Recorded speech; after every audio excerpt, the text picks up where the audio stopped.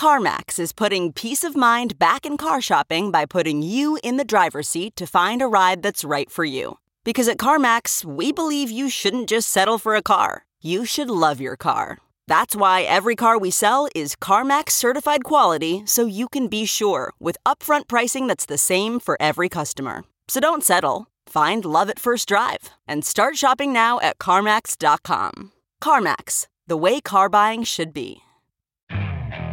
Okay, picture this. It's Friday afternoon when a thought hits you. I can spend another weekend doing the same old whatever, or I can hop into my all-new Hyundai Santa Fe and hit the road. With available H-Track all-wheel drive and 3-row seating, my whole family can head deep into the wild. Conquer the weekend in the all-new Hyundai Santa Fe. Visit HyundaiUSA.com or call 562-314-4603 for more details. Hyundai, there's joy in every journey. This episode of Markets Daily is sponsored by Kraken.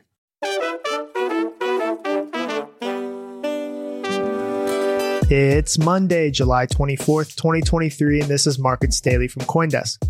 George Kalutis here again for your daily news roundup. On today's show, we're talking Bitcoin, the latest headlines, and more. And just a reminder, CoinDesk is a news source and does not provide investment advice.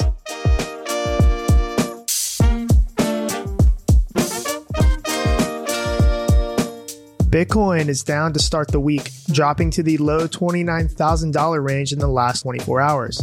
The CoinDesk Market Index, the CMI, which measures the performance of the broader digital asset market, is also in the red, down 2.38% at $1,260.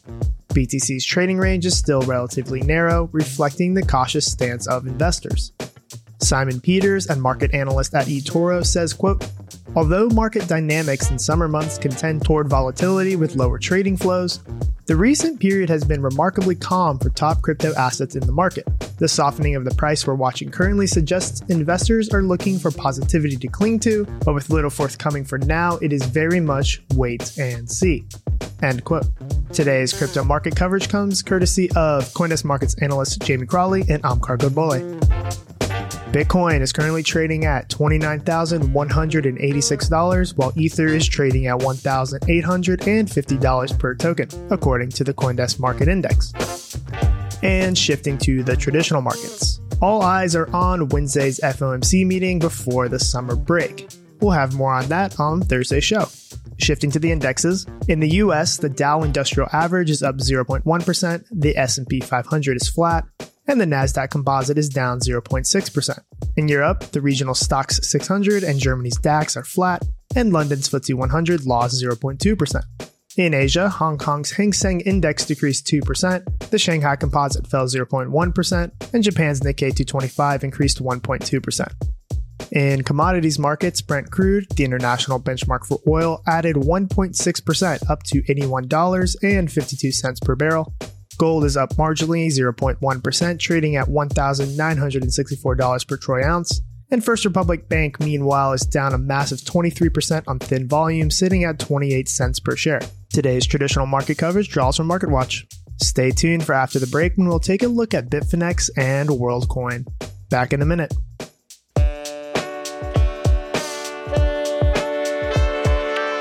Meet the all-new Kraken Pro, the powerful, customizable, beautiful way to trade crypto. It's Kraken's most powerful trading platform ever, packed with trading features like advanced order management and analytics tools, all in a redesigned, modular trading interface. So head to pro.kraken.com and trade like a pro.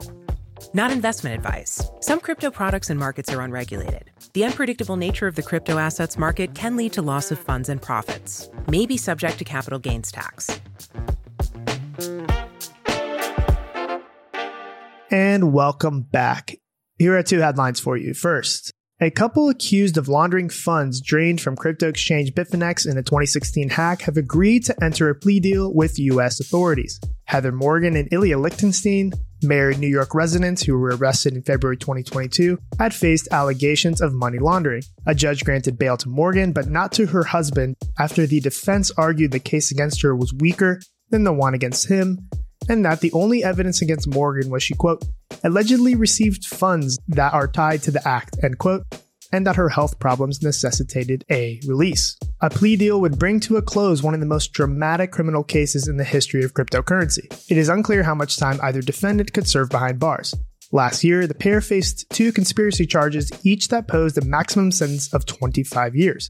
They have been ordered to appear for an arraignment and plea hearing on August 3rd before a U.S. district judge in Washington, D.C.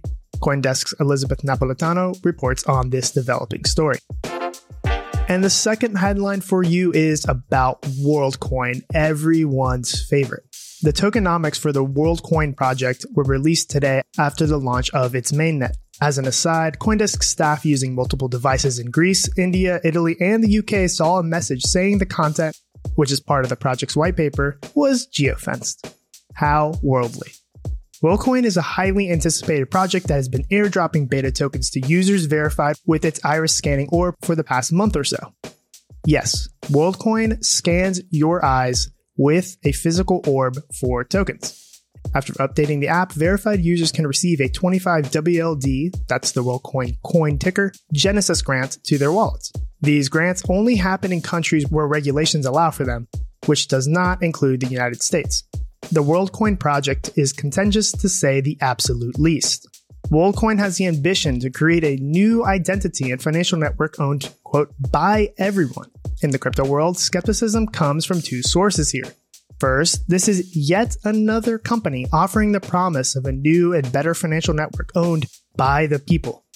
Yes, by the people. That's the words of WorldCoin. But in reality, it's more clearly owned by VCs like A16Z, Bain Capital Crypto, and Distributed Global. The second source of skepticism comes from how, quote, every human, again, WorldCoin's words, can get their free tokens. You get your free tokens by proving you're a human by scanning your iris so that you can be issued a World ID to get your tokens. These tokens are free, or rather, you get them in exchange for your iris scan. So while it's true that we're more lackadaisical with our biometric information these days, just think about how you unlock your smartphone. Giving that out to a company so that you can participate in a financial network feels dystopian.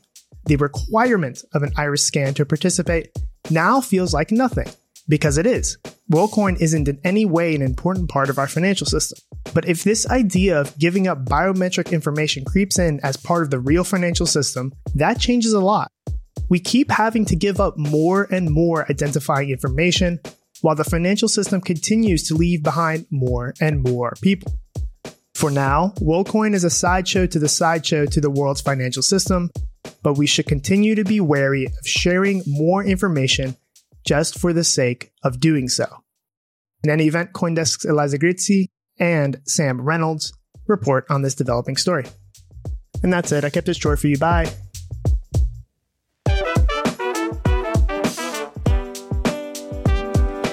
And that's our show for today. Thank you for listening. For those of you still with us, we'd love to hear what you think. You can email podcasts@coindesk.com with the subject line Markets Daily. I'm George Kaloutis, and this episode was produced and edited by Eleanor Paul, with executive production by Jared Schwartz. And just a reminder, CoinDesk is a news source and does not provide investment advice. I'll see y'all tomorrow.